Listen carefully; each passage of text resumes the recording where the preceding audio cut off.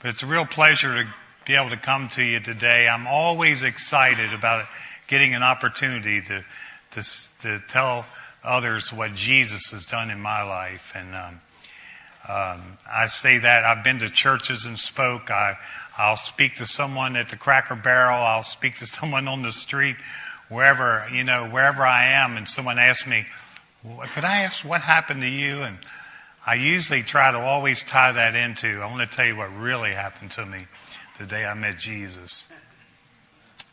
But I grew up in Brunswick, played high school football, loved sports.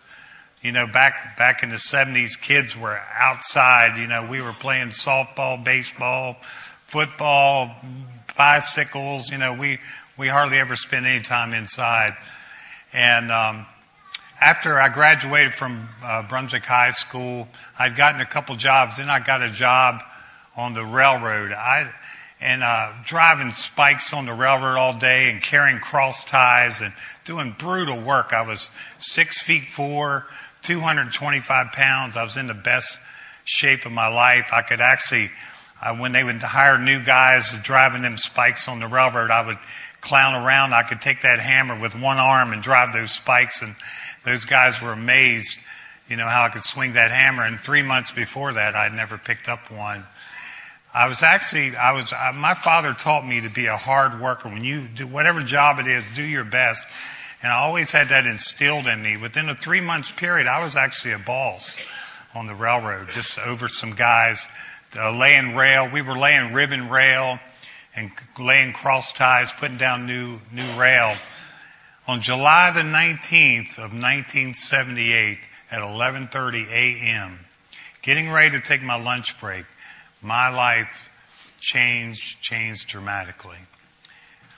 We were working with this crane, this 6-ton crane, Pettibone crane, and we were done this one job, and we were going to move up the tracks about 100 yards. And the guy told me to jump on the crane. We'll just ride up. And I said, no, I'll walk up. I want to go get some water. He said, no, jump on with me. So I jumped on the crane. We were just creeping up the tracks. We weren't going fast at all. And the thing I was sitting on actually swiveled. It was this crane could either ride on the tracks with train wheels, or it could be lifted up and ride on the rubber wheels. Well, we were riding on the rubber wheels, and the axle was lifted up. That's what we were sitting on the front. And I always tell young people, be careful when you're doing work in construction work. I had no business being on that crane where I was sitting. It only takes a fraction of a second for your life to change like mine, working around heavy equipment. So I encourage you to be careful if you get a construction job. But anyway, I just mentioned to the guy beside of me, I said, I don't know if this is a very good seat, because if this thing swivels, I could, throw us up under this machine. And the guy driving couldn't even see me. And before I got all that out, this thing swiveled. The other guy was able to get off and never was able to talk to him. I went up under this 6-ton crane. I tried to lay down because there was about that much space under there. I tried to lay back, and I wasn't able to, and it pushed my head down between my legs. And then the weight of the crane rolled up over my back and crushed me. And man, I just felt every breath in my body being crushed. If it was just a little bit less space, it would have crushed me just like a bug. But I heard my back snap when the crane ran over my back. I heard my back snap just like a green stick. And I yelled. And I was laying under the crane. The crane was still moving. He didn't see me fall under there. So my thought was, when I fell backwards from the first axle, went over me, I rolled over, and I was trying to crawl out from under the crane. And I tried to crawl out, and then the back wheels almost ran over me, but he stopped. Someone hollered to tell him to stop, that I was underneath the crane. I remember laying on the ground thinking, wow, I've got myself injured really bad. I don't know if I'm going to live or die laying here on these tracks. And all the men were gathered around me. And there were two things that came to my mind. You see, when life gets down to, am I going to live or die, there's only two things that's really important. One is, I didn't know God. I was raised off and on in a Pentecostal church. I knew enough about church to know that I was not ready. I was drinking and drugging and doing all the stuff that a lot of young people did at that time. I knew I wasn't ready. Where am I going to spend my eternity if I die here on these tracks? The other is my mom and dad. I thought about my mom and dad. They had been through so much because my brother Denny that comes here in a scooter, he was born with cerebral palsy. And now I was injured. And I was always the son that helped them out a lot. And I was thinking about all these things. And by then, the helicopter landed on the tracks. They flew me to shock trauma. And the doctor told me, he said, Brett, we're going to operate on you. You've broken your back at T12 L1 level, which is the lower part of my back. He said, you snapped your back. He goes, I don't believe you have any other injuries, which is really incredible. You're telling me you got run over by a 6-ton crane. By the grace of God, believe it or not, that really was incredible. That's all that happened to me, which was plenty. Being paralyzed from the waist down, I lost my feeling in my legs. And as I was laying there on the tracks, I told him I can't feel my legs anymore. But in shock trauma, the doctor said, we can operate on you, Brett. We can put a Harrington rod in your back, but we can't fix your spinal cord. He said, you got about a 1 in a million chance of ever walking again. I said, I'll be that one. But as you can see, I wasn't one of those fortunate to walk out of that hospital. But while in the hospital, I remember one day vividly, I'm looking forward to one day in heaven meeting this nurse. This nurse came in, and she was my nurse for the day. She started talking to me. We got to talking, and somehow the subject came up about the Lord. I can't remember if I brought it up or she did. And she said, wait a minute, I'll be right back. And she went and got her Bible. She gets her Bible. She pulls the curtain around me.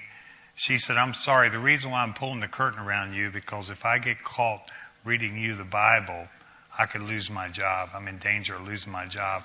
But she said, your salvation to me is more important than my job.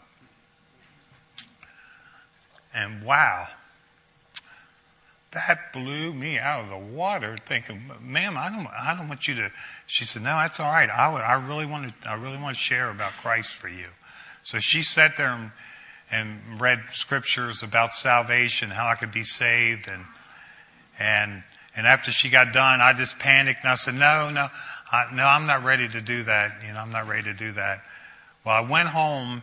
I went to rehab for 4 months in Good Samaritan Hospital, learned how to dress myself, learned how to do everything, transfer into a bed, everything. I had to learn almost everything all over again. But while in there, I really learned a valuable lesson that I still have my hands. Because I met guys in there, they're paralyzed from the neck down, and they couldn't feed themselves, they couldn't roll over in bed by themselves, couldn't get out of bed, couldn't get dressed. I came out of there very thankful that I at least have my arms, which makes a valuable difference when someone being a quadriplegic, 4 limbs, or being a paraplegic. So coming home, I was in Good Samaritan. I was around guys in wheelchairs, and everything was accessible, and everybody's encouraging me, and it was great. But man, when I came home, I sunk into reality of being in a wheelchair. I ran into people on the street. They cringed when they saw me for the first time in a wheelchair. They didn't know how to react to me. I didn't know how to react to them. It was so uncomfortable. Some of my friends didn't come around. They just couldn't deal with me being paralyzed and being in a wheelchair. It was a very, very difficult time. Well, I told you I was doing drugs and alcohol. Well, that increased a great deal because I was trying to mask the pain my life turned upside down, and I had way too much time on my hands. Then I didn't have a job, so I was out with guys, and it was a mess. I tell people I was living life in the fast lane. The Eagles song reminded me of my life is life in the fast lane. And that's how I lived my life. But all through that time, there were times in the hospital stays after I got sick and got home. When you're paralyzed, you deal with bladder infections. Your skin, you can't feel your skin. You end up with pressure sores. I just got over one the size of a baseball. I ended up in a nursing home. I was in Hopkins surgery for 9 hours, and I ended up with this huge wound that I couldn't feel. Ended up in a nursing home this past summer. I spent my time in a nursing home. Incredible experience. I was able to share there with people, but boy, just a dark time in my life. But one night, I was just a broken man. I'd been in and out of the hospital. I'd been to Hopkins. I'd been to Hagerstown. I was having nerve problems in my neck and blocking, and I was going numb in my left arm, and I had to have surgery after surgery. And a friend of mine had just came to know the Lord, and he told me, Brett, you need to give your life to the Lord. And I had aunts, my mom's sisters, they were always preaching to me and telling me, Brett, you need the Lord. And one night, watching an old-time preacher on TV, he spoke to me. As a matter of fact, I thought that night that he was only speaking to me. I laid in a bed, in a hospital bed, and I said the sinner's prayer. And I said, Lord, I don't understand you. I don't know you. I don't read the Bible. I hardly didn't go to church much. But if you're real, come into my life and change my life. Now, I thought at that time this meant I was going to be a religious person. I thought, Lord, I can't drink, I can't chew, I can't smoke, I can't run around. What in the world am I going to do for the rest of my life? That's how I literally stepped out in faith, not knowing this new life that God was going to provide for me. My reason for receiving Christ was I didn't want to go to hell. I wanted to go to heaven. I thought that was a wise decision. I don't know. Maybe it's just me, but I thought that. But so that night, I received Christ. And man, I couldn't wait for the doors of the church to open up. Could not wait. I was sometimes the first one in the parking lot. I'm not kidding. I just couldn't wait to get in there. I would pick this Bible up, and I looked like Pac-Man. I told the guys in the back earlier, just going. I was eating that word. And getting Christian music and getting turned on to Christian music. And oh my gosh, it was truly amazing how God can take a man and one night receive Christ, and this new creature comes out and gets, I didn't feel the power of the Holy Spirit that night. I kept waiting for lightning to strike or some reason that I knew I was saved. But it was about a week later, my neighbor came over and he said, you want a beer? And I thought to myself, am I going to tell him that I don't drink now? Or am I going to tell him really why I don't drink? And I said, Dale, let me tell you something. About a week ago, I gave my life to Christ and I surrendered to him. And I said, I don't want a beer. Thank you. At that moment, the Holy Spirit filled me when I spoke those words to him. I was empowered by the Holy Spirit. I want to do a song for you that I love. I was driving down the road one day in my van, listening to Christian radio, and I heard a pastor on there that wrote this song. His name's Dale Way. If you ever heard of Dale Way at Texas, down in Texas, he's a pastor. He wrote a song entitled, The Old Man is Dead. I don't know if you've ever had a song, when it's played, move you so much, but this song moved me that I had to pull off the side of the road in tears. This is the story of my life and coming to Christ. It's called The Old Man is Dead.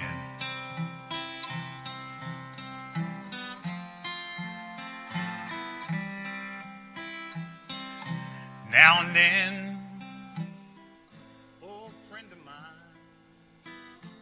I've not seen for some time. by and ask me, where have I been? What's on my mind? They wonder why I'm not drinking, still painting that old town red. Tell them I'm serving Jesus now. Now the old man is dead. And the man you see before you may look a lot the same. I may wear the same clothes, have that same old name. You're looking on the outside, you could see inside instead. You would see a brand new man, 'cause the old man is dead. I used to live such a wicked life, had no hope inside. I was lost in the darkness, kept searching for the light. Then one night in a little church, after hearing what the preacher said, I gave my life to Jesus Christ. Now the old man, he's dead. And the man you see before you may look a lot the same, and I may wear the same clothes, have that same old name. You're looking on the outside, you could see inside instead. You would see a brand new man. The old man is dead, and the man you see before you may look a lot the same, and I may wear the same clothes, have that same old name. You're looking on the outside, you could see inside instead. You would see a brand new man, 'cause the old man is dead. You know, the Bible says, therefore, if any man be in Christ, he's a new creature. Old things pass away, and behold, all things are new. Yes, the old man is dead. Hallelujah. Thank you.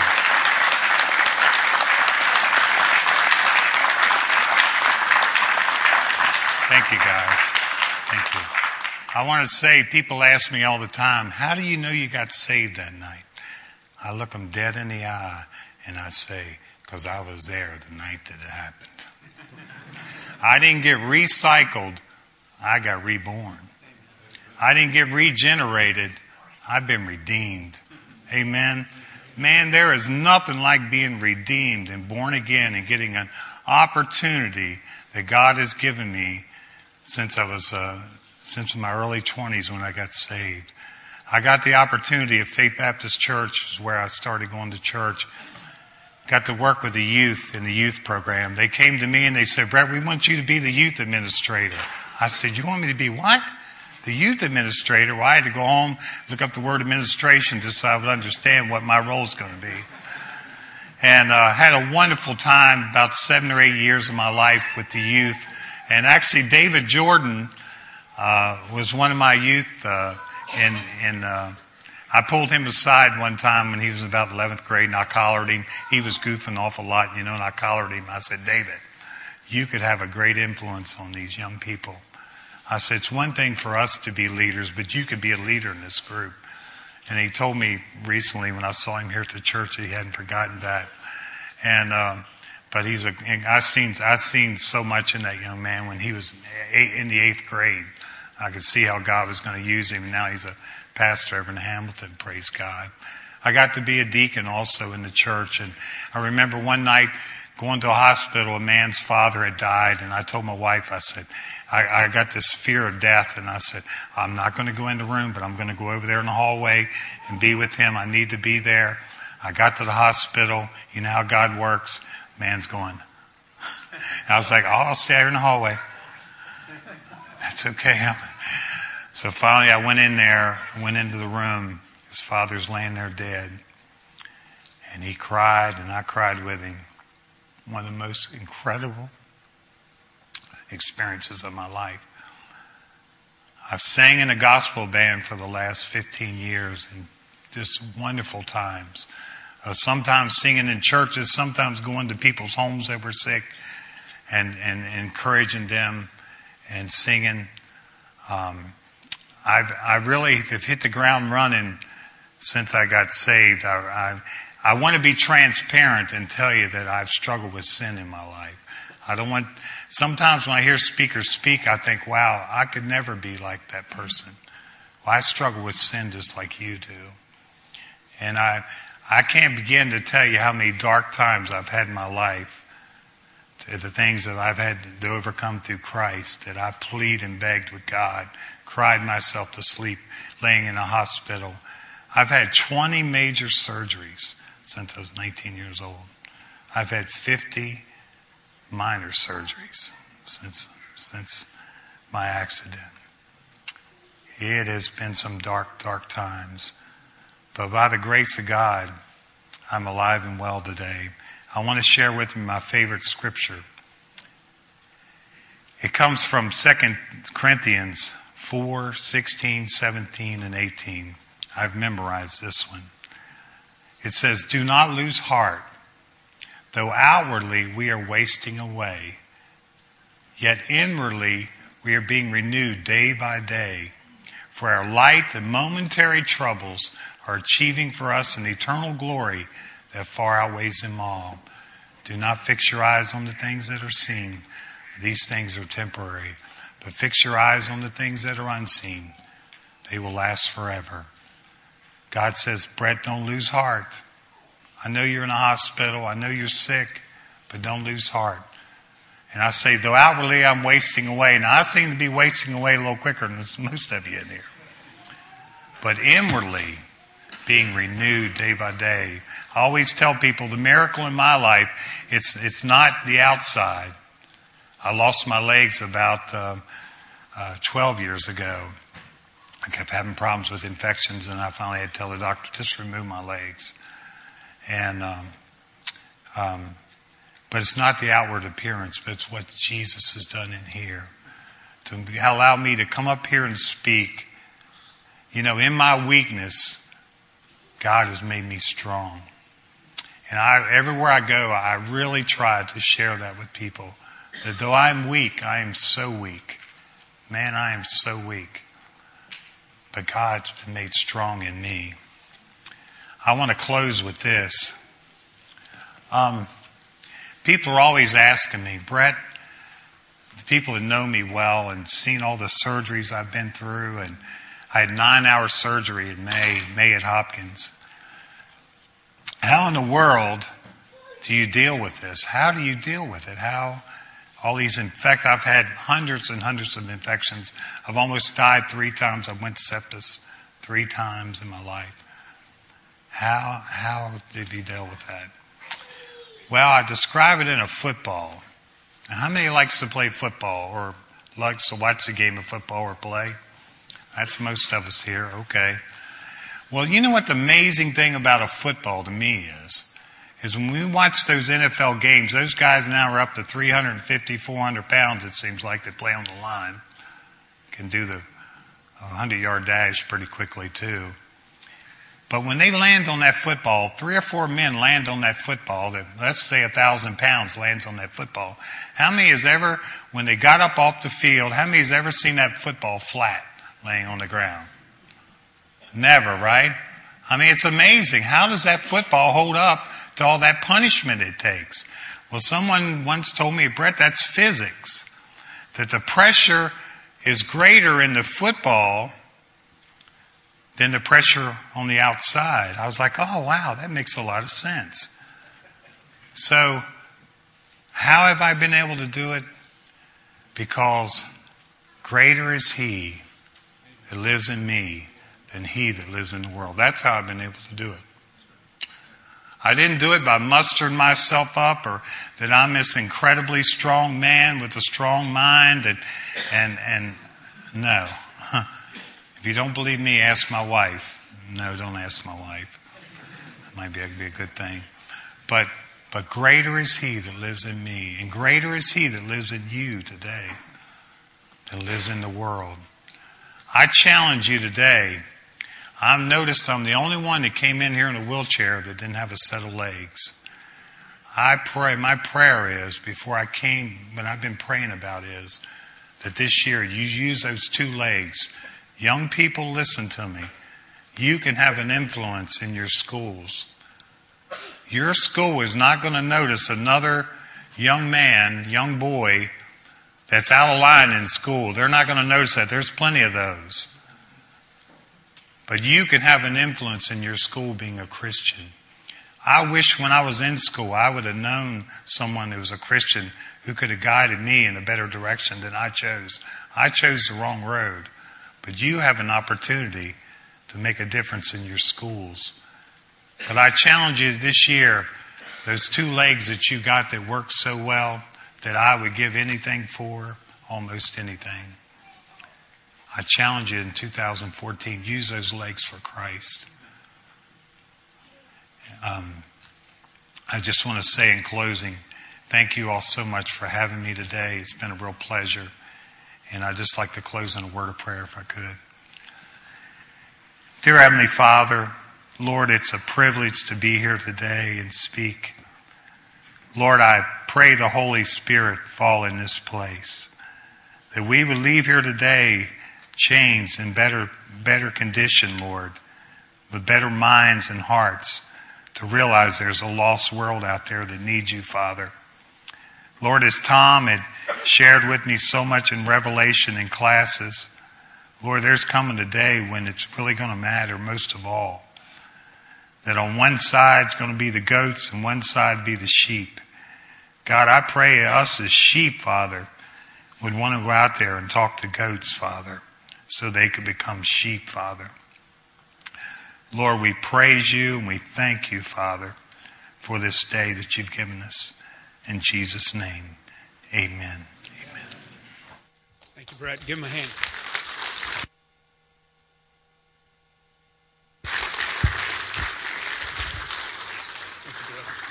Thank you, Brett.